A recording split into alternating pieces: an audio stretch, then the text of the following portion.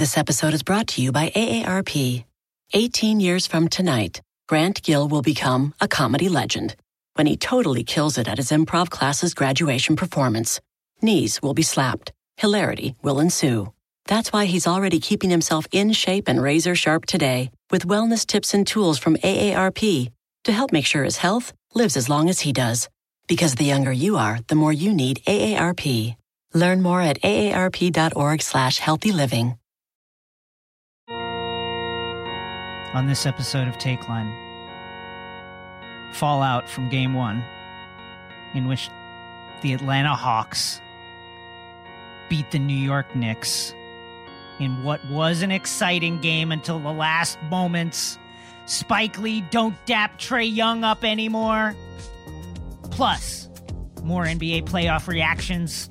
And SNY insider Ian Begley joins us. Plus, Take Survivor with Dr. Abdul El Saeed.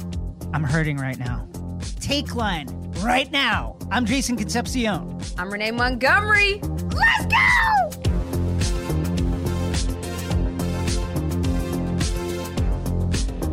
Okay.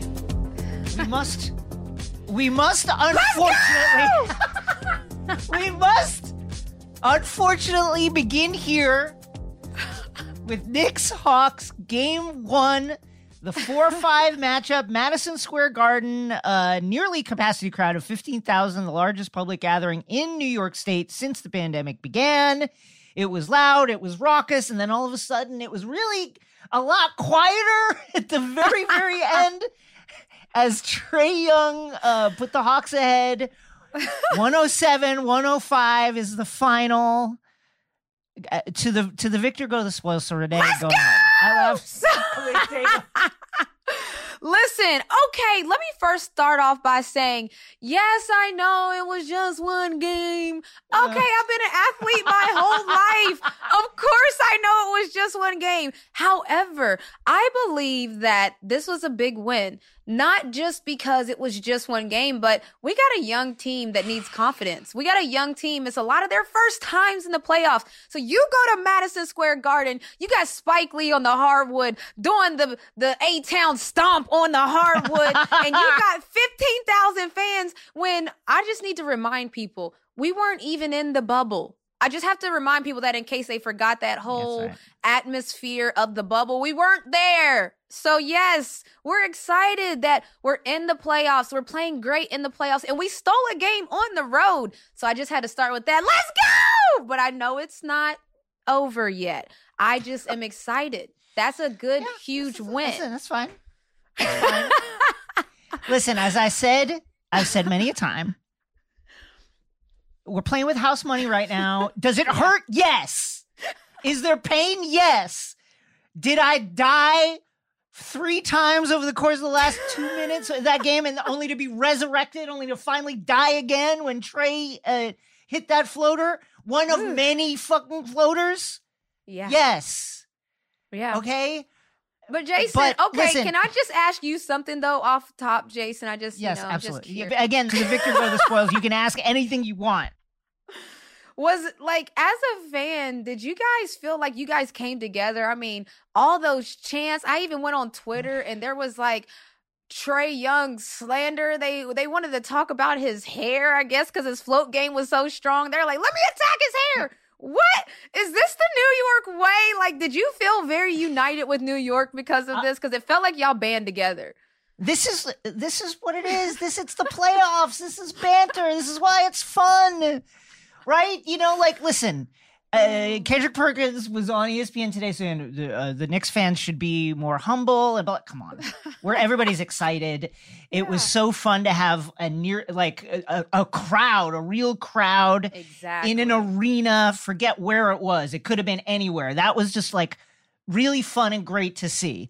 To the slander and the F Trae Young chants that began at the top of the game. I saw people saying, oh, that fired him up. Don't poke the bird. Listen, Trae Young doesn't need that. Trae Young is a great player. It feels so good to hate someone again. I hate Trae Young, but he doesn't need that inspiration. He didn't need it. He's not inspired. He's not going to go out there and kill us because he heard some chants or because whatever. It's playoff time. It's game 1 of the playoffs in MSG. He said it was Times Square. It's many, many blocks from Times Square. He doesn't even know where it is. It's fine. All he knows is does that not he get was him in excited. the building. All he knows was he was in the building. And in the post-game interview, as you guys know, I cover the Hawks. In the post-game interview, he said on multiple occasions, I don't forget nothing. So to that, like, don't poke the bear thing. Yes, he was going to be turned up. But it's like you don't give players, for example, Donna Taurasi is a bear. And so when I had to guard her, in Minnesota, Coach Reeve loved to say, Renee, she's yours. Handle it. And I'm like, oh, yeah, okay. Like, I got it, Coach. Hi, Deanna. Hi, Deanna. How are you today? How was your thing? Did you get a lot of sleep last night? Yo, what up, baby? Bleed blue. Don't we, Husky love, like, I ain't poking that bear. Now, will Diana come and give me 25 regardless? Yes. But there is something to poking a bear. So you got to think about the psyche of a man that just hit the game winner with 0.9 seconds. He goes directly to, and quote, as I hit the floater, I just felt like everybody got quiet. He said, I was waiting on the FU chance again. I was excited. That was at the top of his brain, Jason. Top of it. The FU chance will be back on Wednesday. Trae Young is a professional basketball player. He's been hearing that in his own words, by his own words in various interviews, he's been hearing hate since he was a kid, since he was in AAU, smallest player on the court. Yep. Talking about how he shouldn't be out there. He's heard that his whole career. This is not extra for him. He loves this. There's an argument maybe that it's too comfortable for him doing that. But like this is what a full arena should sound like. This is what a full arena the stuff in that New York dreams are should made sound of. like. Yes, and this is. Don't we love it? Aren't we talking about it right now? Didn't they I lead love Sports it. Center right now? This Listen, is I what want we you guys love. to know we love this, okay? Yeah, they love it. Like, and let me just say, I'm happy we won. Like, but I feel like it's so evenly matched. Spoiler alert. Don't spoil it. Renee, are you happy they won? Yeah, just to throw it out there, I'm really happy and excited that we won. However, I am very aware that next game I could be sitting in the exact same position, Jason, because we won on a buzzer beater. Like, we won on a floater. It's not like we handled the New York Knicks. Right. So I just want to say that even though we won, I know that there might be times we don't win. I'm still going to love it. Like, this is what we were yearning for as fans. Real playoff atmosphere with fans mad, fans going crazy. I'm yelling at Jason on the internet. That's what like we wanted. This is what we really wanted. So at the end of the day, like, of course I'm hyped that the Hawks won, but I'm really hyped at what's happening. Like, this is like, sports are really back. Like, they're back now. They're really back. Let me just say this. I'm not mad at the fans. I love what the fans did. I have some criticisms for Spike. Number one, Knick fan Spike. Spike, don't dap up the opposition. Don't do it. Dap me up, bro. Don't dap up Trae. Don't let him touch that, like, pioneering filmmaking. Don't do it. He's the enemy when he's in there, Spike. Look what he did Spike, to us. We love you, baby. We love you here in the A. See? The Midas touch. Grant you the Midas touch, baby. Don't let him do it. Man, I will say that it just like we said last week, like, yes, the Knicks won 3 in the regular season against the Hawks, but different team, different coach for a bunch of those games. Trae was injured for the last game. They have the exact same record coming into the playoffs. Crazy. It's going to be close. It's going to be nip and tuck, and it's going to be very, very close. So to that point, like, what adjustments do you guys need to make, though? Like, every team, game 1 to game 2, like, we, the Hawks, have to make adjustments as well. Everybody has to make adjustments. What's y'all's for the Knicks? I'll listen. I was looking up Elfrid Payton, Knicks starter, Elfrid Payton's plus minus for the last couple of weeks. My guy fell off the bottom of, I'm not even kidding. I tweeted it. He fell off the bottom of the screen. His plus minus has been tough. Jason. He fell off the bottom of the graph and he came back up a little bit, like a little point, and then he fell back down. He looked like crypto over the last couple of weeks. He is the only starter who did not score. Yeah. Everybody else scored. And I just think we got to go a different way. It's time for Derek. Like, it's going to be too close. He only played 8 minutes, but we can't give up those 8.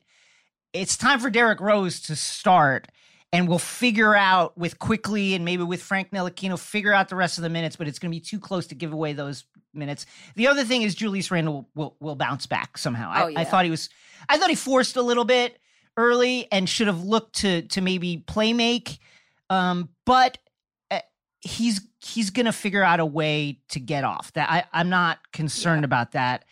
You know, are we going to get another Alec Burks 27-point game again?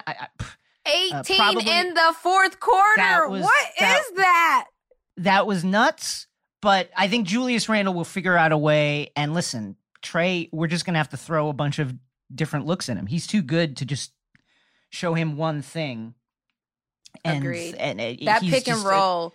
It's deadly. It's deadly. His handle is too good, and he can shoot it from too far out. It's just and speaking of like spectacular, Trae Young in his debut, he finished with 32 points, 10 assists, 7 rebounds. That was his playoff debut. LeBron James is the only other player with 30 points, 10 assists, and 5 rebounds in their postseason debut. So just to put it in perspective, because sometimes people need to see those kind of numbers side by side. Trae Young's debut night was like literally the stuff people dream of. Yeah. And one more thing, you know, the Hawks are just a dangerous offensive team. They were number 9 offense during the season. They have just a bunch of the gang of people that can shoot 40% from 3. Bogdanovich was absolutely nails this game. He, as I said last week, he's a guy that I'm legitimately scared of. The Knicks did it primarily with offense. They were very scrappy. It's a bunch of times they could have gone away in that game, but they hit big shots. Definitely. I'd love to see them find that defensive identity again. Listen, you can't, again, Trey. Tom Thibodeau team. I mean, that's literally what Tom Thibodeau is known for. So I don't see the defense. So can we reconnect with that? Of course, yep. Trey is just going to be tough, but can we reconnect with that defensive mentality? Because I think it was a little bit of gravy with the offense. We got, again, Alec Burks with 27 points plus 8 over the course of the game. He was hitting like pump and goes, like on the baseline. Like it was unbelievable. I just like, and that's another thing. So talking about adjustments, I think for as much as everyone was saying the New York Knicks missed a lot of shots, Bogey missed, Danilo Gallinari missed a lot of shots. Bogey hit the biggest shot of the game when he hit that 3-pointer with just under a minute left to tie it up at 103. That swung it. That was a game-swinging type of shot. That was a huge play. But before that, it wasn't like Bogey and Gallo were just on fire. We actually didn't hit a lot. Like, a lot of those shots were the second half is what I'll say. So I'm just excited. Look, that was game 1. I'm excited because we got probably 6 more of those. Yeah, it looks like a pick'em series, as many have said. It looks, again, exact same record coming in. It's going to be a long series. My heart can't take this much more. Let's go! So as we know, we can talk about it all day because the Knicks and Hawks series might be the one that you and I are watching the closest, Jason, but there were definitely some other great games all weekend. The first round of the playoffs did not disappoint. So let's start with the Bucks and the Heat. Another finals last-second shot from Chris Middleton, a little dribble to the right, step back, cash money to lead Milwaukee over Miami. What are your thoughts? What are we thinking? I think that it was a real battle, and it seemed like one of those games where, the Bucks are a little scared again or just a little shaky coming out of the gate. But I'm really impressed with the Bucks this win. Number one, Middleton being the guy who gets the shot at the end. And the second thing is they shot 5 for 31 from 3, and they won that game. Do you know how many times they've won a game where they've shot that percentage? How much? None, because it never happened. This is the worst 3-point shooting game that they've shot all season, and they won. That's huge to me. That shows that this team is a kind of like has a different kind of spine than they have had in previous incarnations. I really love that they won that game. I'm not saying that the Heat are going to just go away. That is absolutely not the case with an Eric Spoelstra coach team and a Pat Riley run franchise, and with Jimmy Butler on that squad and Goran Dragic and the guys they have. But that was a huge marker for me, for them winning that game. What did you think? Okay, so you don't care that they're like the higher seed, won by 2 points?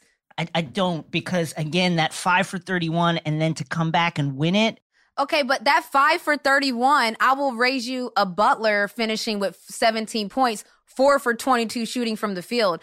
I don't know. To me, that is very rare as well, because we know Jimmy Buckets is called Jimmy Buckets for a reason. So to me, those two things could pretty much, let's say, offset each other. And shouts to Giannis, who was the primary defender on Butler for 32 possessions as opposed to 10 possessions in their entire series last year. But to me, I guess when you get to the playoffs, you know, it was different. I had a different mindset. Like when we were the number one team in Minnesota, our first couple of rounds, we wanted people to know we are the number one seed. We wanted our play to show it. We wanted the score to reflect it. We wanted to show that, look, there's a difference here because it sets the tone. Like, to me, look, and I get it. It's so evenly matched in the NBA, but a 109-107 win, Milwaukee over Miami, I mean, that's... But let me ask you this, okay? So the Heat are not your typical lower seed, right? That this is a somewhat of a rivalry. This is a team that the Bucks have history with. This will be like, you know, if the Sparks fell because of injuries or whatever, fell to a lower seed, and then you play them.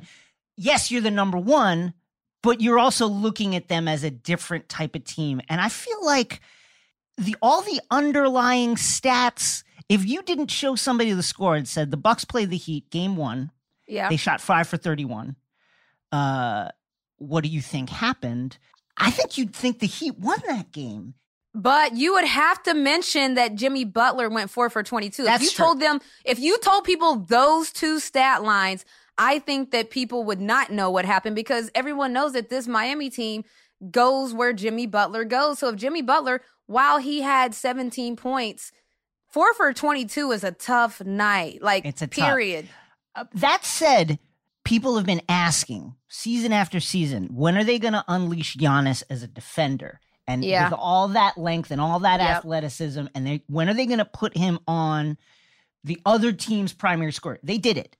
And shouts to Giannis, because the superstars, you know, like a lot of times there's that idea to rest the superstars. You don't want them to guard the other superstar because you need them on offense. So shouts to Giannis for taking that step and being like, yo, I have to lock him down. You gave an example about the Sparks. Well, honestly, the Lakers are kind of that example in a sense of they've been hurt all year. Everybody thought, wow, they're just going to turn it on for the playoffs. It's going to be amazing because guess what? They're the Lakers.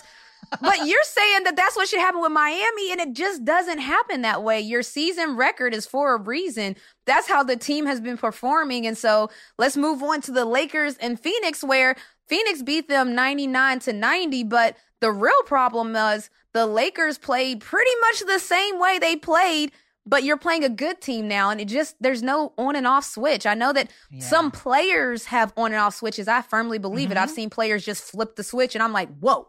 But teams, that's different. I agree with you. I think part of the problem is with that on and off switch mentality, that idea is you can have an on and off switch if you've got a group that has played together a lot. Yep. This Lakers team is not a group that has played together a lot, or even you could argue a little. They've got a lot of new faces. James has been out. He had the longest injury stretch of his entire career. Davis was in and out of the lineup. They bring in Andre Drummond as a new face. And it's the results are not confidence inspiring. First of all, big ups to Phoenix, who won and have been one of the great stories of the season. Chris Paul cementing his place as, you know, top 4, top 3 point guard all time. He took a knock, had a shoulder injury, left the game, came back, played, didn't look himself, was really favoring that left hand a lot, but still. Devin Booker, 34 points, picked up the pace. Chris Paul still had 8 assists, still played good defense. And I gotta say, was it just me, or did DeAndre Ayton look like he played really solid defense against Anthony Davis? Now listen, 100. I'm not saying Anthony Davis has the talent to overcome any kind of defense. But DeAndre Ayton was up in his jersey, bothering him with length for a lot of that game. And Davis came away with 13 points, 5 of 16 from the field. Did have 3 blocks, was a minus 18 in the game. Man, that was really concerning if you're a Laker fan. But, I mean, Jason, to that point, Davis even said to himself, like, we're not going to win a lot of games with me playing like that. You know, like, so he acknowledged that he definitely didn't play his best. But to your point, DeAndre Ayton, you have to give people credit. Sometimes I'm sure there were a lot of shots in there that Anthony Davis on any other circumstance would make it. So he probably missed a lot of his makeable shots, but you also have to give credit where credit is due. DeAndre Ayton just didn't make it easy on him. He played well. He played really hard. He didn't make it easy on him. And to that point, you know, you talked about the plus minuses. LeBron was the only one with a positive plus minus. I'm not really into those. Like, those numbers can be skewed if you're on the court with, they can be depending skewed. on who. Yeah, for sure. Yes, but that is telling that when LeBron is on the court, they're a +2 team. When Anthony Davis is on the court, they're a minus 18. But Kyle Kuzma, 0 points in 19 minutes. I mean, that's a pretty loud stat. Everyone's talking about Andre Drummond and can he be a part of it. But if you have somebody playing 19 minutes and they give you a goose egg, that's tough. That's tough to overcome. That's a lot of minutes. That absolutely can't happen. You over here trying to bench Payne after 8 minutes of no production. Come on, Kuzma. Okay, wait, let's talk about, this has been a big point of conversation amongst Laker fans, amongst the media. Andre Drummond, Lakers brought him in at the trade deadline. They are starting him alongside Davis, a 2-big lineup. And it just is, for whatever kind of benefits that you're thinking you're getting, rim protection, shot blocking, another big, overwhelm a team with size, you get that extra rebounding. It does not look to be working. I would argue that Drummond is doing a better job of guarding the Lakers than he is guarding Phoenix because the spacing is all clogged up. They don't have the same kind of driving lanes. You push Davis farther out on the court. Now, he can do that, right? He can do that, but that's not exactly where you would want to play him. You want that whole side of the court open for him to roam. And man, it just does not look like it's working. One, Renee, what do you think? And two, if from a player perspective, right, something's not working, it's playoff time. How do you approach that player and say, okay, we got to try something different, especially a player of Drummond's cachet who has been a named player in the league? There's 2 parts to it. It's tough because the NBA has just a new mold, and we all know what that mold is. It's like 3-point is king. And so everything that teams are trying to do is, how can we spread the floor? How can we get spacing? How can we drive, get a layup, or drive, get a dunk, or drive and get a kick to a 3? Like, that's literally the analytics of the NBA. So when you're a player that just doesn't fit into that mold, like Andre Drummond, he's my guy. Shouts to Bleed Blue, UConn Husky. Yeah. It's so tough for the traditional big right now because there's just not a place for them. There's the new style where you see a Joker and you see a Joel Embiid. What do they have in common? They're big men that have skill sets of a guard. That's the new wave. That's what you have to do. A Rudy Gobert, Andre Drummond, those bigs, it's just not the way of the NBA right now, the analytics and how it's fallen. And so how do you talk to a player like that? Look, you got to bring him to the side and be like, hey, listen, we're trying to do something big. We're trying to win a championship, and the numbers just aren't adding up. Look at the numbers when you're in the lineup. Look at our numbers when we have this lineup. Look at the analytics when you're on the court. You know, you have to take one for the team in a sense of your minutes might be limited, but you might get a championship out of it. Like, that's how you have to talk to players. I mean, he knows now, you know, he got sat in Cleveland for X amount of time until they could move him somewhere else. And I think that's a problem. It shouldn't happen that way. But it's because people don't necessarily know what to do with the traditional big anymore. And you just got to be real with them. Like, bro, we trying to win a championship and teams are guarding us a certain way when you're on the court. So when you're out there, you know, we can still start them. And we might pull them 5 minutes into it, but it's when you're out there, make the most of it. Do your thing. Don't change your game. But just as far as minutes wise, they might be less moving forward. Man, all I can think is Marc Gasol must have like hit Frank Vogel's car or something, or like I don't know what he did. I don't know what he did, but he can't find the court with Google Maps.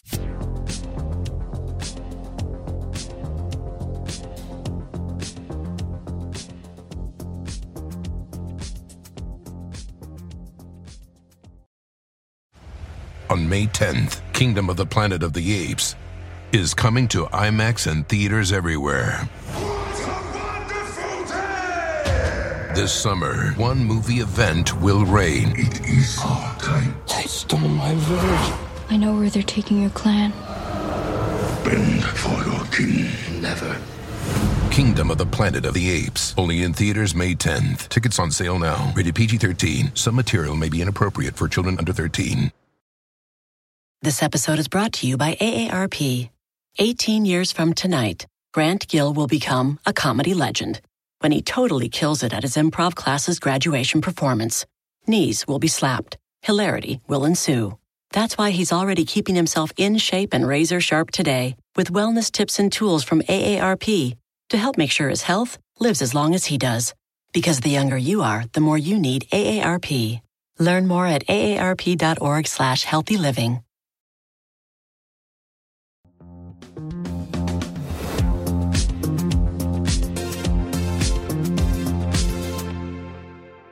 So there's a little bit of controversy with this Utah-Memphis game. Utah, as we know, lost by 3 to Memphis, 112-109.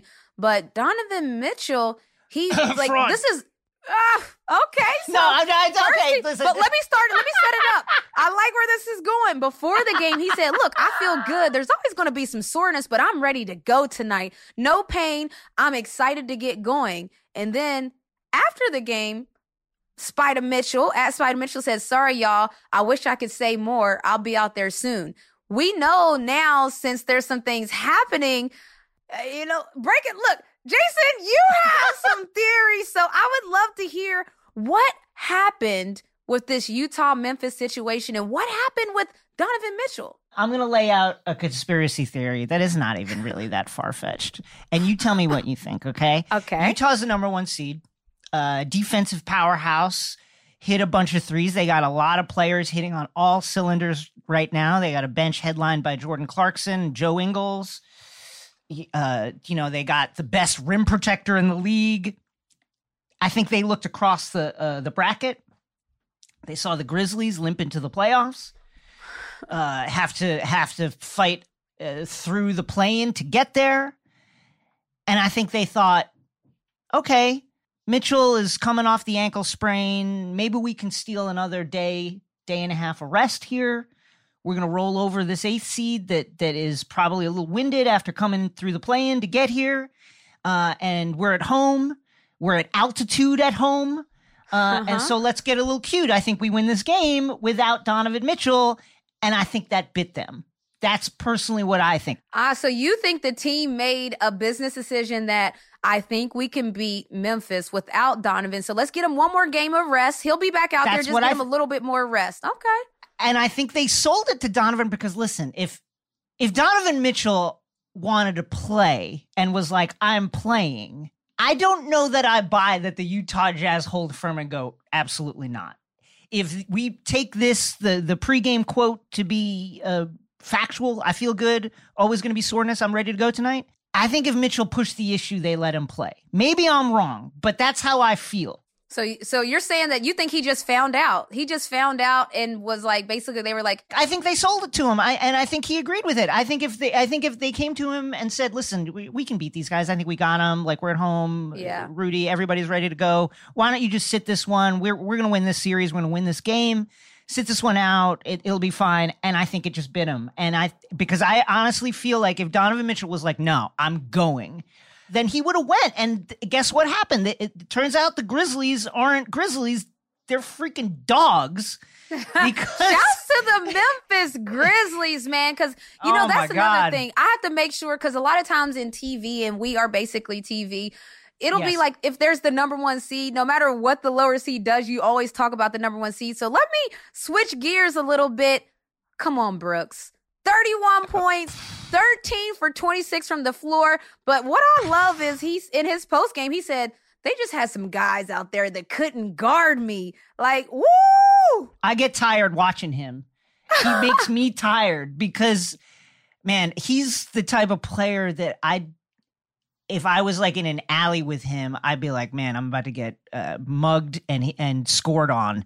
He is just nonstop. It on both sides. Agreed. He is in people's jersey on the defensive side. And then on offense, this guy just does not stop working you. Working you. Brooks It's and Ja unreal. Morant, I'm telling you, that the way they play with this chip on their shoulder, this underdog and mentality embraced. And look, the thing about it is these players watch the news. I said it earlier with Trae Young and all of them. If you wonder why these guys be gassed up in the game and like you see them turned up, they watch First Take. They watch all of these different shows that may have opinions about the game. So if you see the players, like you could clearly tell, and this is a fact, literally all of the ESPN analysts, other than one, shouts to Mona McNutt, everyone said that they were going to lose in every single round. And so if you wonder why they're running around crazy, why they're turned up, why they're going off, players, like, that's chalkboard stuff. Like, players take that to heart. And so for me, when you see him say, yeah, there's some guys out there just couldn't guard me, that's him letting people know, next time y'all talk about our game and talk about this awesome defense, you better let them know that there's guys that can't guard us. They could not guard. And that's the other thing. Listen, yes, Donovan Mitchell was not in the game. Right. You're a top defense in this league for years. Rudy Gobert is a number one defense in a box. He is a number one rim supposed protector. Supposed to be the defensive player of the year. Come on. Clint Capella didn't even make the finalists. You have people who really know basketball, whose opinions I absolutely respect, who can make dark horse MVP candidates for Rudy Gobert because oh my God, that's how much he embodies their defensive ethos and their ability. Why couldn't they stop anybody? Why couldn't they stop Dylan Brooks? Why couldn't they do that? That need to be answered. Clint Capella was not a finalist, and I only say that because he's number one in rebounds at the end of the season. You know, because halfway through the season, people are like, "Oh yeah, you're a low ranked team." We ended up the number 5 team. He's a number 1 in rebounding, number 3 in block shots. Yeah. I'm not saying he should have necessarily won, but how is that not a finalist? I mean, he gave the Knicks a lot of problems. I'll just say that. That's what he does on a normal basis. And so I'm just saying, you know how when people tell you to put up or shut up? Okay, Utah, you're the top team for a reason. Renee, I wanted to ask you about this. So Brian Windhorst wrote a piece today, and in it he writes, quote, Utah Jazz star Donovan Mitchell was incensed at the late decision to scratch him from Sunday's playoff opener and it deepened tensions with the team regarding his recovery from right ankle sprain. Sources told ESPN. That source is probably named Donovan Itchell. We expect Donovan to play in game 2 now, right? Yeah. Yeah, I would expect that Donovan's going to play in game 2. Also, so to your point, I do think that it was probably told this way. First of all, players want to play. So Donovan Mitchell, I believe he missed 16 regular season games before missing that one. So knowing how long he's been out, I can pretty much assume that he was really hyped to play. First of all, there's advertisements all over TV. He wants to be a part of the action.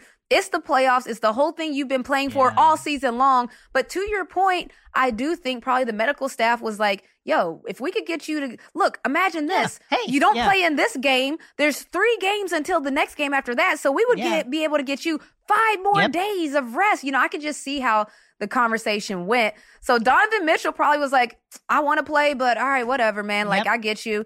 And then when they lost, when they dropped now one, you're mad. Now you're mad. Now he's big mad, and I get it because he's like, so I was ready to go. Let me get this straight. I was ready to go. I literally said, I feel good. Of course, it's going to be a little sore, but I'm ready to roll tonight. I'm excited to get going. You guys tell me to sit out, and now we're 0-1. Why is that a big deal?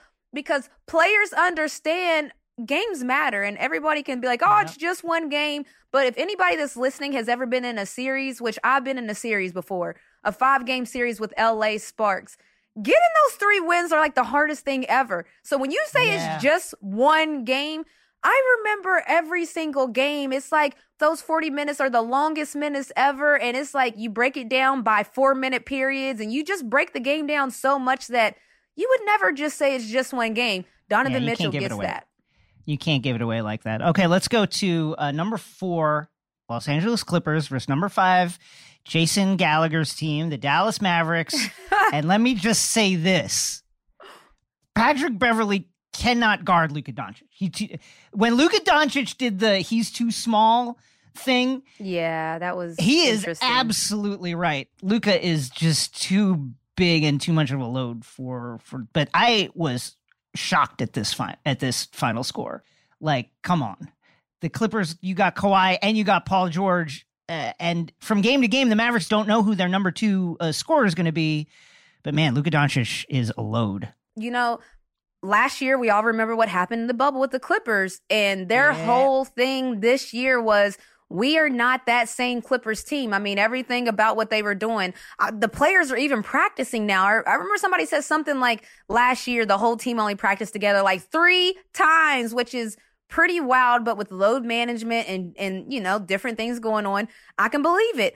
So this year, they're like, all right, we're actually going to practice. We're actually going to practice together. We're not going to be that same team, but it's scary because it's looking like that same team that in the bubble was unstable, was not solid. And what I mean by solid is Kawhi had 26 points, and that's why you can't always look at stats. Kawhi had 26 points. He was 9 for 22, 10 rebounds, 5 assists, but the impact felt in the game. Paul George, 23 points, 8 for 18, 6 rebounds, 5 assists, but it's the impact felt in the game. I felt like Kawhi and Paul George should have controlled the game. I mean, if you asked who's the best players in that game before the game, people would have mentioned their names, and they didn't play bad. Don't get me wrong, but the story of the game was Luka Doncic. Two of the best two-way wings in the league, certainly over the last several years. And I just think those two guys need to be much more involved in trying to stop Luka from going for 31 points, 10 rebounds, and 11 assists, because he just did whatever he wanted to do, got wherever he wanted to go. And that's a part of being a good player. Yeah, people forget he is LeBron James size. Like, he is a big guy, and I think he's just too big for Pat Beverley. Like, they got to put wings on him.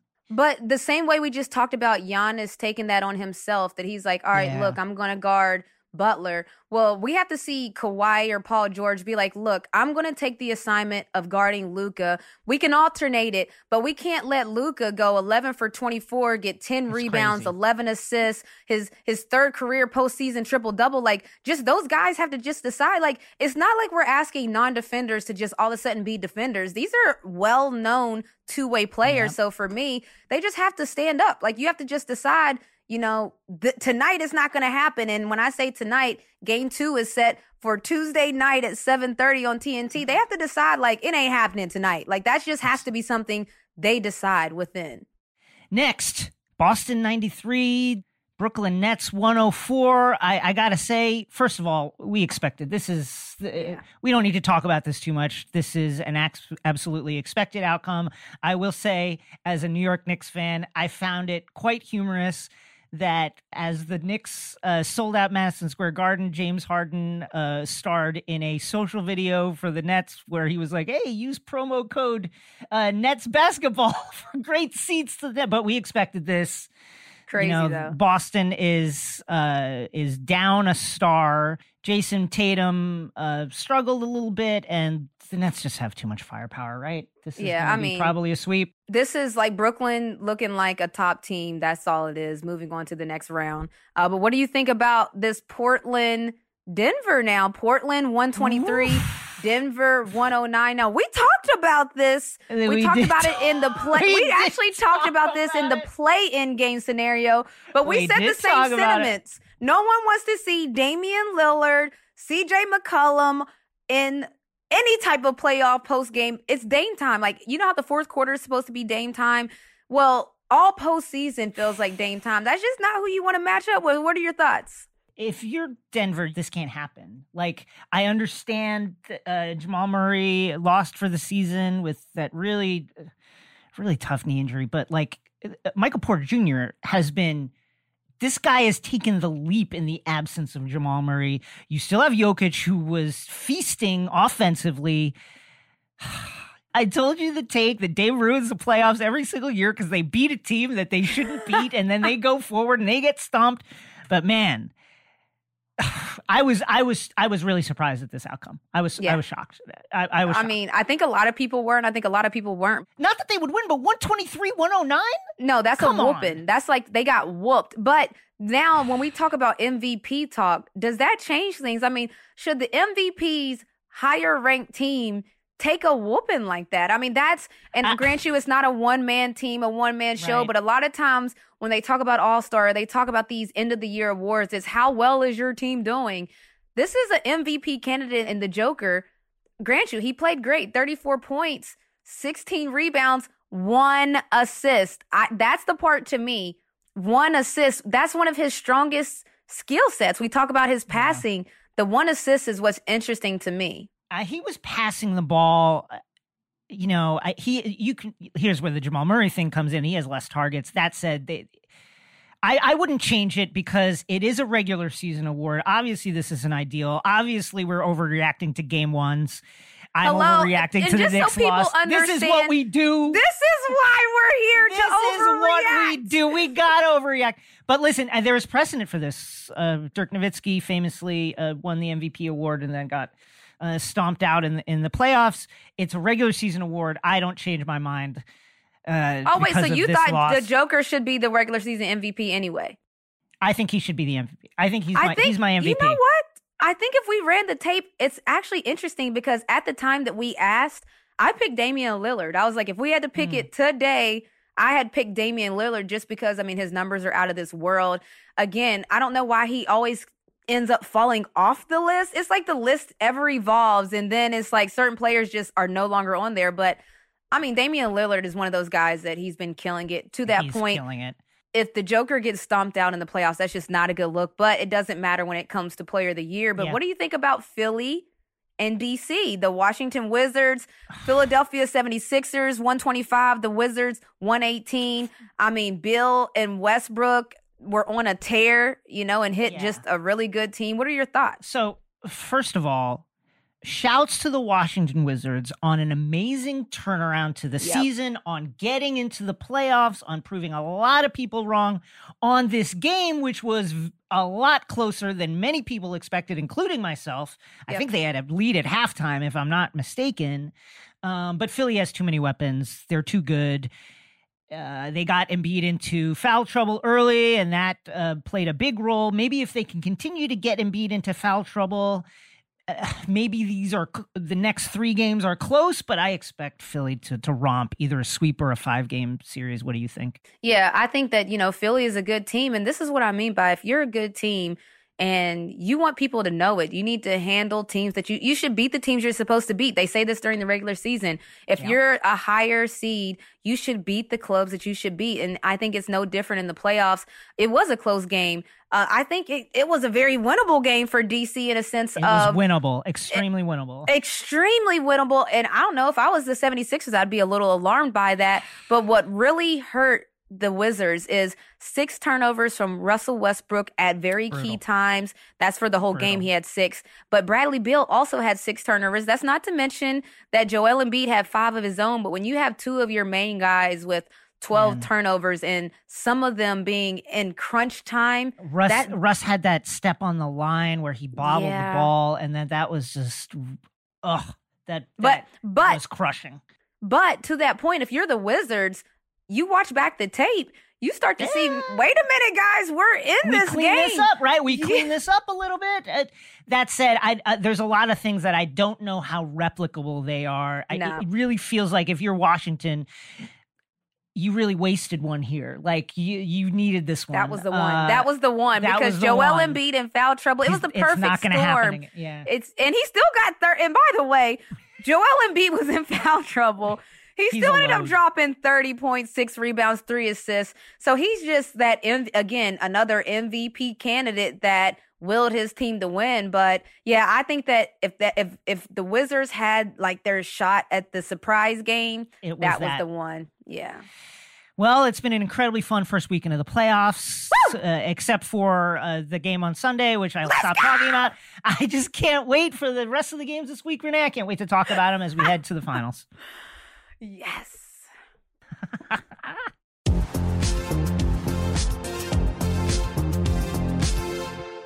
He's SNY's NBA insider. He's been a part of my life for a long time. He's been covering the New York Knicks for years. He's the host of the NBA digital show, The Putback. Go check it out. Ian Begley, welcome to Take Line. It's great to see you. Great to be with you guys. And it's so fitting. We have a diehard Knick fan and a Hawks enthusiast on the other side. So this is you better. First question, and it's a really important one, Ian. How do we trick Elfrid Payton into thinking the game is Thursday? What can we do? Can we change his clocks? Can we change all the clocks in the facility? How can we get him to not show up to the arena on Wednesday? Listen, it's amazing because, throughout the course of the year, I understood why fans wanted to see other players start at point guard. And I always thought, well, they're winning, so why change it? And then last 20 games of the regular season, Payton just seemed to get worse and worse. And I feel for him because it seems like the struggle, the momentum towards struggling, it's hard to get out of that. And he was a non-factor game one. I have to think Tom Thibodeau at least thinks about tweaking his starting lineup going into game two. And I also have to think that Frank Ntilikina maybe gets some more minutes defending Trae Young earlier on in game two, based on what we saw on Sunday. How big of a deal is it that the Hawks stole game one at MSG, where home court advantage, as we know, is huge in the playoffs, especially for a team like ours who has won 12 straight home games? Yeah, I wasn't that surprised by it. I mean, I just think these teams are evenly matched. I knew that the Knicks were going to have a tough time over the course of this series with Trae Young and the Hawks shooting and Clint Capella. So I wasn't that surprised by it. If they lose game two on Wednesday, that's when you're going to start to see people hitting the panic button. That's when you're going to start to see Jason losing his mind a little bit. It's going to get ugly. But I'm not surprised that they lost game one. I mean, they were right there. You could say that RJ Barrett, he tipped the pass and it went right to Bogdanovich. Bogdanovich hit the three. Biggest play of the game. It haunts me still. Yeah, it could have just gone the other way. So I wasn't that stunned by it. Ian, the Knicks under Tom Thibodeau have really developed this kind of like defensive identity. Now, the Hawks are a very combustible offensive team. Trae Young, Bogdanovich, Danilo Gallinari was 1 of 7, but he's shooting north of 40% from three over the course of the season. It felt like the Knicks stayed in it primarily through some really surprising offense from Alec Burks, who just went off in shocking fashion. Can the Knicks get back to that defensive identity against this team? I don't think so. I don't think they're going to play that, elite level defense that we saw over the course of the regular season, because this Hawks team is just clicking so well offensively. And the Knicks they don't have that personnel to come in and, send somebody on Trae Young and try to slow him down. It's going to be a group effort. And I don't think they're going to be successful, as often as they'd like to be, because Atlanta is so talented. So I think if you're Renee, if I were you, I'd be so happy that the Knicks, Derrick Rose. Oh, Ian, you have no idea. Derrick Rose had played a great game. Alec Burks was out of his mind. They even got stuff from Obi Toppin, and they got from that was production crazy. from Emmanuel Quickly, and they still lost the game. So to me, the Hawks have to be feeling pretty good based on how the game unfolded and the idea that they got the win. Well, we feel great. Thank you for asking, Ian. I feel great over here. We feel great in Atlanta, but we're not naive to think that we've won the series just off a first game. So what do you think it looks like for Julius Randle to get back on track? Because as we know, he's going to get most improved player. There's no way he doesn't get it. He's been a monster all season long. That was the first game that we've seen him look a little human. Mm-hmm. So what should we expect from a Julius Randle game 2? I think he'll take the same shots. And if he doesn't take the same shots, I think that's a problem for the Knicks, because just from my vantage point, the shots that he was missing on Sunday were shots that he has taken all year, and more often than not, he's made those shots. So I think you want to see him take the same shots if you're the Knicks, and also get rid of the ball a little bit quicker when the double team comes. There were a couple possessions, particularly late in that third quarter, back-to-back possessions where he struggled against an extra defender, and Lou Williams took advantage on the other end. That was really a big sequence in that game. And so Randall's been so good all year. surveying the defense, finding open teammates, especially when a team throws a second defender at him. And he wasn't the same on Sunday. So I think if he gets back to that going into game 2, that would be a good development for the Knicks.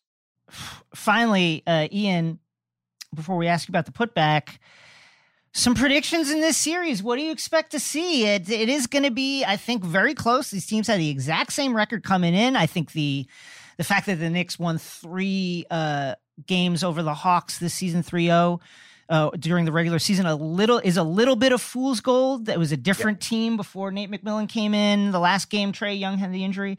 What do you expect to see over the course of this series? My big prediction, actually, for game 3, Jason, is I think we're going to see Renee courtside, State Farm Arena. And I think something tells me Renee is going to start an F Julius Randle chant to get back at the Garden crowd because what happened on Sunday. That's my boldest prediction. I love this guy. As far as the rest of the series, I mean, it's a 4-5 series. This seems like a great matchup. So I think that we're going to go 6, maybe 7. And if we don't go 6 or 7 and the Hawks really take control of this thing, the Knicks are going to have a lot of questions, moving forward. And not to say that they didn't have a great season, but, if things play out where Randall doesn't play his best and, they're exposed at the lead guard, they're going to have a lot more questions going into that offseason and how they're building this roster out. One more question about that. Just let's say that Julius Randle, I expect him to bounce back. So do I.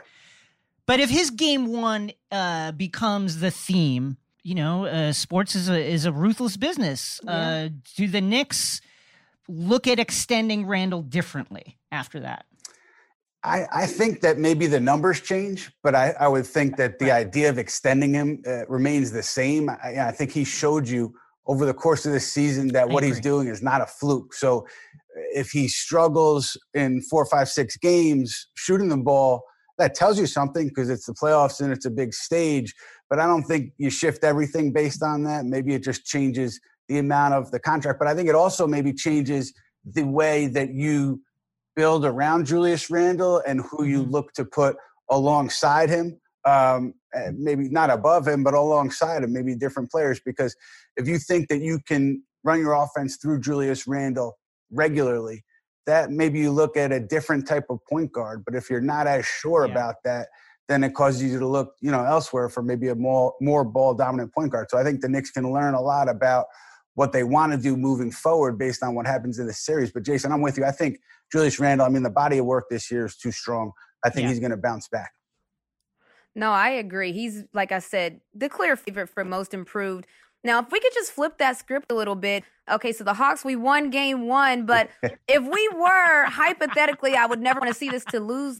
Given all the weapons we had, what we've done in the offseason, and especially the incredible job that Coach Nate McMillan has done, unbelievable. What do you see, like, Atlanta's future? Yeah, I think it's bright. You look at the way that this team has played since March 1st when Nate McMillan took over. And I guess this is how Travis Schlenk and everybody envisioned it when they made the moves they made in the offseason. Obviously, they got crushed by injuries earlier in the season. So I don't think it's fair to put everything on Nate McMillan coaching well and look at what Lloyd Pierce wasn't doing. I don't think that's fair.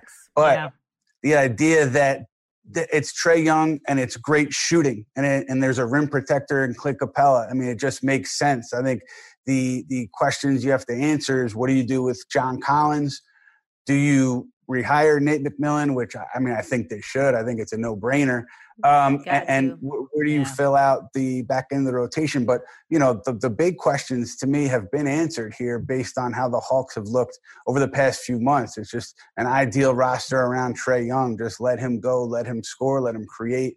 And that's what we've seen from Atlanta. I'd like to see a little less of it over the course of this series. But finally, what can we expect next on the putback? So we will be just doing live shows throughout the postseason.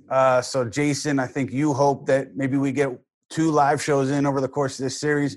Renee, I think you're hoping we get maybe 1 more in and then we call it a night. But we'll be doing some live shows. And then after the playoffs, we'll be looking at the offseason, the draft, free agency, all that fun stuff. He's SNY NBA insider for the Knicks and the Nets, Ian Begley. Thanks, man, for joining Yes, Takeline. he Great to see is. you. Thank you, guys. Great to be with you.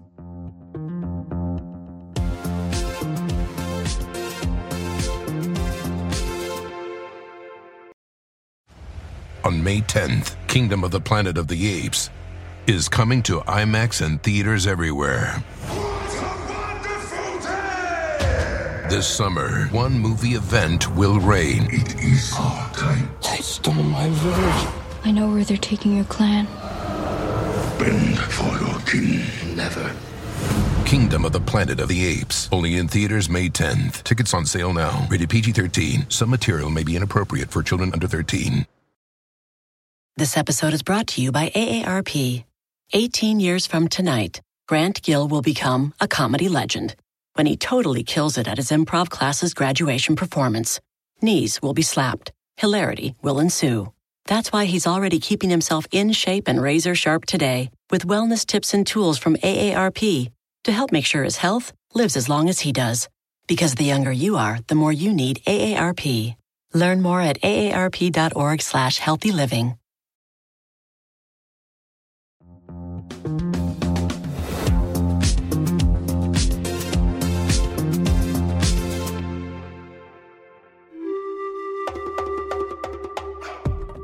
And now, it is time for Take Survivor, the game in which only the strongest take survives. Joining us today, he is a physician, an epidemiologist, and the former Detroit Health Commissioner. Kind of a big deal. He's also the host of the Crooked podcast, America Dissected, which comes out every Tuesday. Man, get off our corner. He is Dr. Abdul El Said. Doctor, how are you today? I am great. This is what the 13-year-old version of me thought he would be doing, is talking about sports all day, and I've clearly failed on that mission, but I'm just going to say I had Tuesday first, so you all can find a different day. Okay. He is also an Arsenal fan, so pray for him as you pray for me. Also joining us today, our co-host, co-owner of the Atlanta Dream, Renee Montgomery. Renee, how are you feeling today? I know how you're feeling. It's a good day to have a good day after you get a big win in the playoffs to knock the New York Knicks off of their little pedestal. It feels good, baby. Well, unfortunately, I must take that because to the victor, the spoils. Also joining today, he's a producer on this podcast, Elijah Cohen. Elijah, how are you? I'm good, Jason, and it is Cohn. C-O-N-E, pronounced Cohn, not Cohen. Long time correction coming. Elijah Cohen. Elijah Cohen. Now that we got that straight. Today. Also a producer on this podcast, director of All Caps NBA, Jason Gallagher. Jason, how are you? That was beautifully said, Jason. Thank you so much for having me. My Mavericks beat the Clippers. They wanted us. They got us. We're here. Ooh. All right. Spicy. Just to catch everybody up on the rules and some of the tweaks, we will begin each round with a prompt. Our contestants will answer. They and the increased voting pool, which is everybody that is on this Zoom, will then vote on which take should be ejected from the island, and our contestants move on. Are you ready to begin, contestants? Let's get it. Ready to go. Woo! Our first prompt. What's the most underrated sports injury? We hear a lot about ACLs. We hear a lot about Achilles. But we don't hear about turf toe that much. We don't hear about plantar fasciitis that much. Everybody, what is the most underrated sports injury? Let's start with the good doctor. Dr. Abdul, what's the most underrated sports injury? I'm going to go ahead and say the good old-fashioned concussion. It is extremely common, and the bad part about a concussion is that you don't always appreciate the long-term consequence. It doesn't usually pull you out of the game immediately, but you get enough of them over a long period of time, and it can be devastating. And so I'd say it's probably the most underrated sports injury. The doctor with his official medical diagnosis of the concussion. Moving on to Renee. Renee, what's the most underrated sports injury? The most underrated sports injury is dehydration, and that is because if you could catch a cramp with dehydration, but also there's a lot of thirsty players out there for buckets, so they're playing selfishly, and so they need to be hydrated because they're causing the team a breakdown, so everybody needs to stay hydrated with H2O, Gatorade. Get that selfish selfishness out of your heart. Don't stay thirsty, my friends. Stay hydrated, my friends. Find that fresh water, says Renee Montgomery. Over to you, Elijah Cone. Elijah Cone, what is your answer? Jason, you said it, and I gotta agree. It's turf toe. It's like an extremely painful injury that's designed just to make fans be unsympathetic. It sounds much less bad than it is. We need to rename it to something like lightning toe, or like hammer toe. It's extremely painful whenever you step on it, and turf toe can be rebranded to whatever J.K. Rowling has. Oh, wow. Here's my take. Take toe out of it. When you hear toe, you automatically think, oh, it's not that bad. Make it like death foot or something like that. Jason Gallagher, what is your most underrated sports injury? I'm going to go out on a limb and say it's constipation. And here's why. Wow. Okay. It's both mental and physical. There's nothing worse than getting the anxiety of, oh no, things are going wrong, and I can't really talk about it. So you try, it screws up your warm-ups, it screws up your mind in the game. And I'm telling you, I had constipation before a 5K once, and it ruined the whole experience, and there was no national broadcast. Constipation. I've heard it's the most common injury in curling. Wow. Too, so there's that. Thank you. Oh my God. Oh my Okay. Jason Gallagher, it's time to add some roughage to your diet. Let's go to the voting now. Just to remind you, everybody here will be voting for the worst take in the round, and the voting pool has been expanded. It includes our producer Zuri, our engineer Sarah, Mia, Caroline. You will all be voting as well. Place your votes. Direct them towards Zuri in the DMs. Who will it be? Who is leaving us today? Will it be concussions? Gosh, I'll tell you, we never talk about concussions. That's a great point by the doctor. Will it be dehydration? Renee's pick of dehydration. So many other things can come from dehydration: cramps, bad Instagram photos, etc. Elijah says it's turf toe. It's extremely painful. It stops you from running, from planting, from jumping. But toe? Or will it be Jason Gallagher's constipation? Constipation. Don't clench. And maybe you can clear that up. Votes coming in now. We have got one vote for Elijah and turf toe.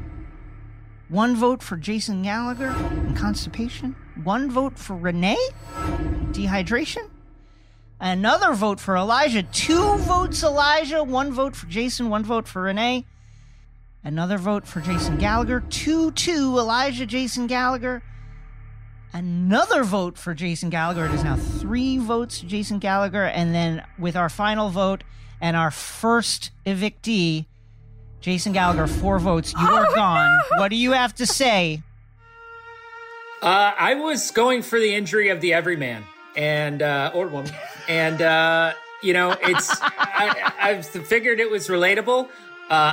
You're right. I should check out this concussion thing people are talking about. That is definitely underrated. We don't talk about it. Never heard of it, folks. Anyways, goodbye. God bless. Can't wait to vote you all out. Jason is going to the bathroom, but we will continue with the questions. Our second prompt.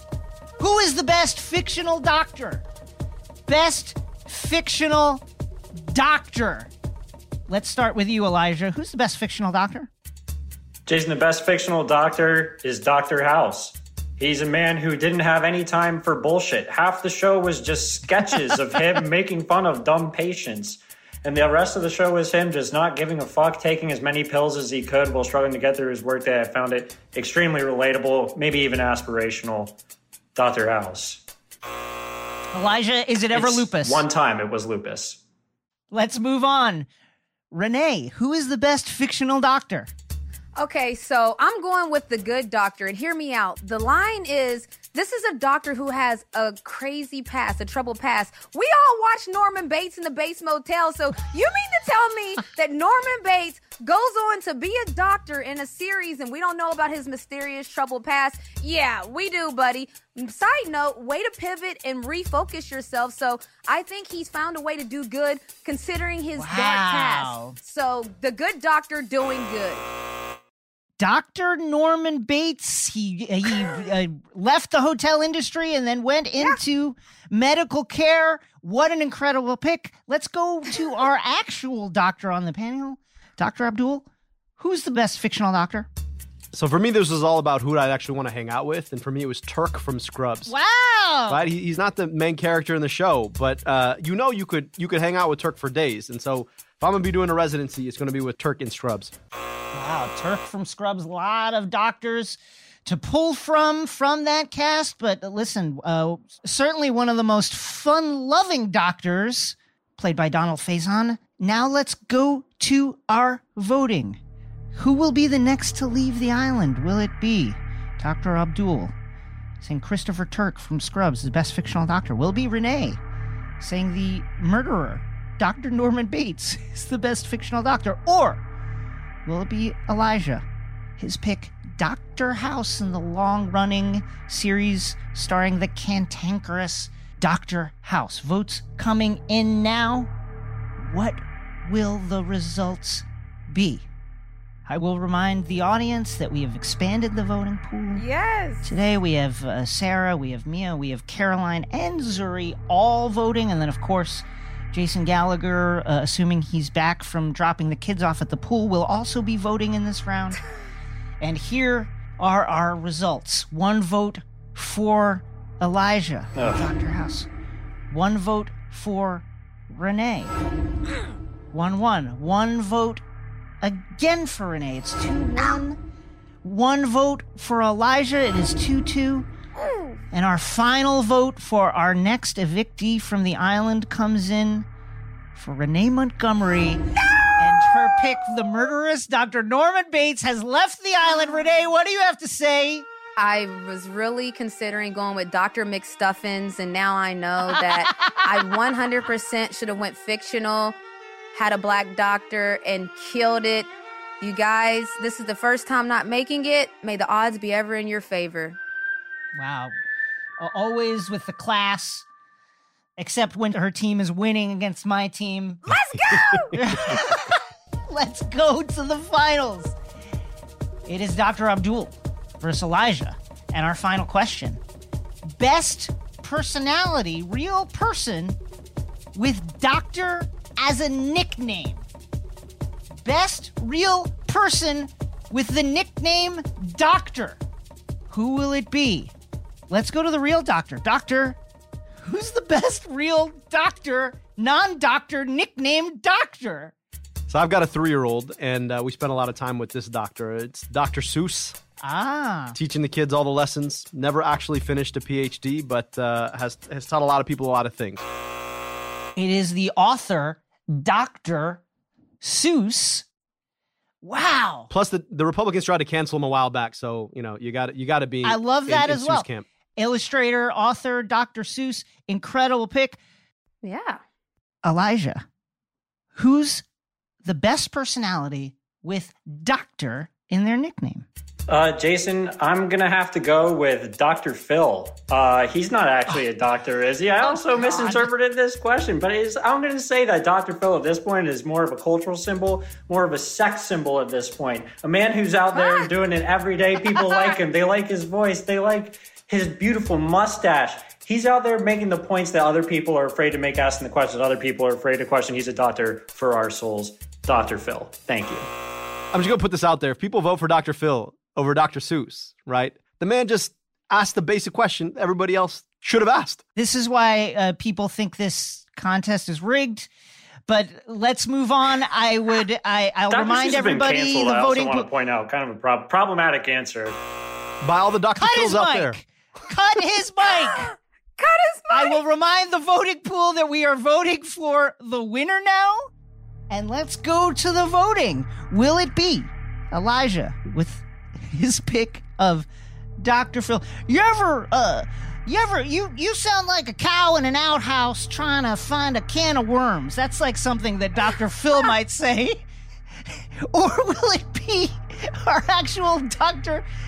Abdul El Sayed, who says it is Dr. Seuss who is the best personality with Doctor in the nickname? wrote many a classic book, some of them a little problematic, but we figured that out, hopefully, by just not offering those problematic books to our impressionable young generation going forward. Votes coming in now. You ever vote? You ever vote with your thumb up your butt, Elijah? Only when I'm constipated, Jason. That's what I would say as Dr. Phil. And now the votes coming in. For the winner, we have one vote for Elijah to win. One vote for Dr. Abdul to win. Another vote for Dr. Abdul to win. 2-1, Dr. Abdul, one vote for Elijah. Another, it's tied up. Elijah, 2. Dr. Abdul, 2. Another vote for Elijah, it is 3-3. And another vote for Dr. Abdul is 3-3. Wow. Final vote coming in now for our winner, Elijah Code. Oh. You have won Take Survivor with the pick of Dr. Phil as the best personality with doctor and then nicknamed. He didn't even truly understand the category, and yet he wins. Elijah, to the victor of the spoils, what do you have to say? You're kicking and flopping like a fish. She's on me like a duck on a June bug. I think I'd be madder than a wet hen myself. I just want to thank the YouTube commenters who believed in me while the game was rigged. This is for you guys. Subscribe to Take Line on YouTube. Wow. Oh my God. Dr. Abdul, thank you for joining us. Incredible, and I'm sorry that this happened, but tell us, please promote America Dissected. Absolutely. So 2 things. Number 1, Dr. Phil actually had a PhD in psychology. So I'm just going to put that out there. 2, America Dissected is a fantastic podcast when you want to hear an actual doctor talk about actual doctor things, but in an interesting way. We're dissecting all of the most important stories where health and society meet. I hope that you'll check us out just after you listen to Take Line on Tuesdays. Go ahead and download America Dissected and check it out. This week we will have a discussion about how to build an anti-racist healthcare system with the one and only Professor Ibram X. Kendi. I hope you'll check it out. One more question, and it's just as important as that. As a doctor, please, how do we fix Arsenal? Oh, goodness. Look, I think we've got some promising young players. I do think we've got to think a little bit about the culture of the team. It seems like, under Mikel Arteta, there just hasn't been a very clear sense of direction about where the club is going. I hope that they figure that out. The other point is the fact that Arsenal even thought about joining the Super League is itself a real problem. And I thought about switching teams, to be honest. But once you join a team, you gotta keep with them for life. So I'm stuck. Well, Doctor, thank you for joining us, and thank you for listening. Is this the dagger?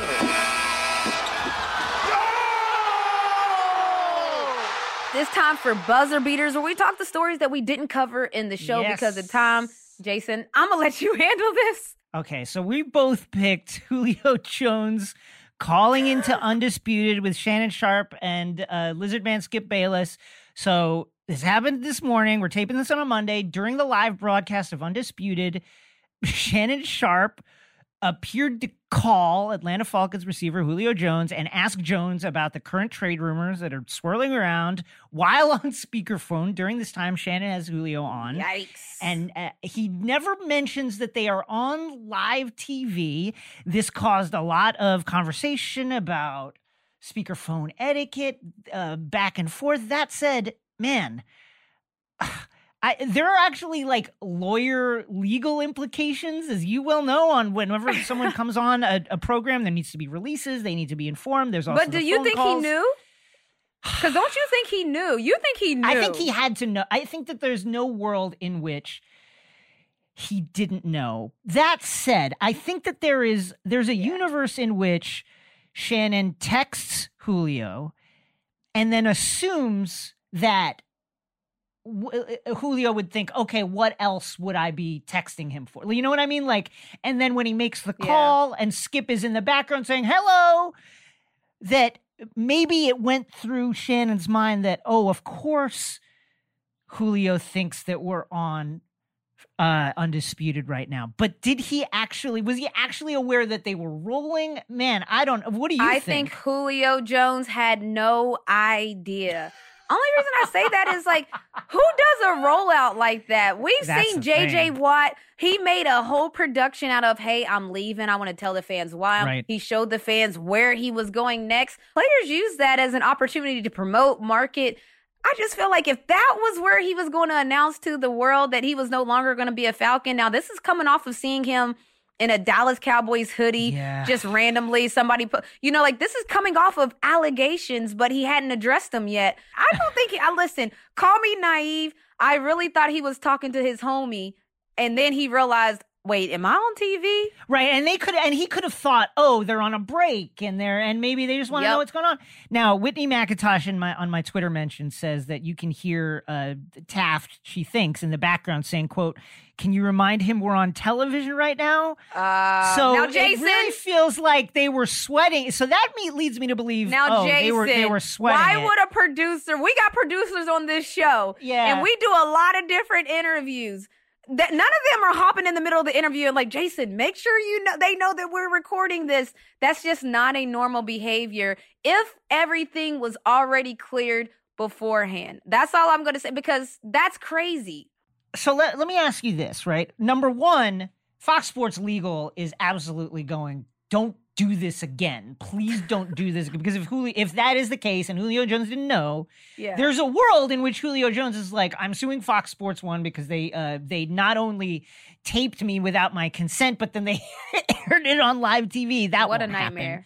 That won't happen. But if that is the case, you know how this works. What I would expect to happen is Julio's reps get at Fox Sports and say, you owe us. You owe us.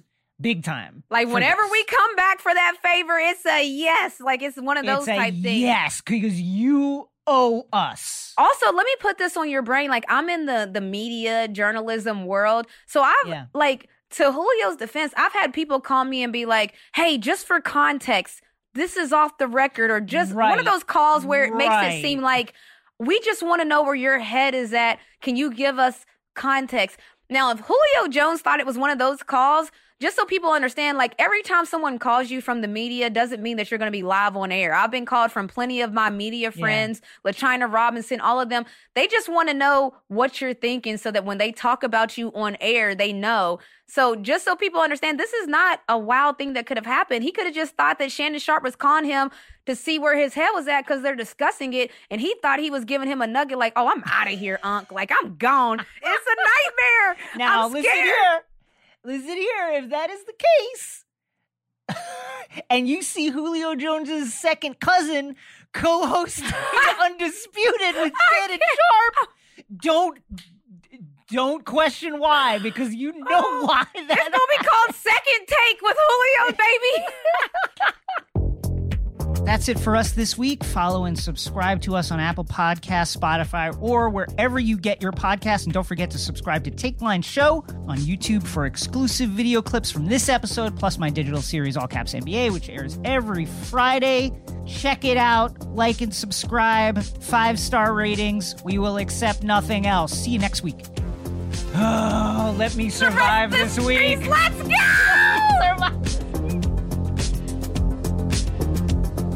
Take Line is a Crooked Media production. The show is produced by Carlton Gillespie and Zuri Irvin. Our executive producers are myself and Sandy Gerard. Our contributing producers are Caroline Reston, Elijah Cohn, and Jason Gallagher. Engineering, editing, and sound design by Sarah Gibble-Laska and the folks at Chapter 4. And our theme music is produced by Brian Vasquez. Reese's Peanut Butter Cups are the greatest, but let me play devil's advocate here. Let's see. So, no, that's a good thing. That's definitely not a problem. Reese's, you did it. You stumped this charming devil.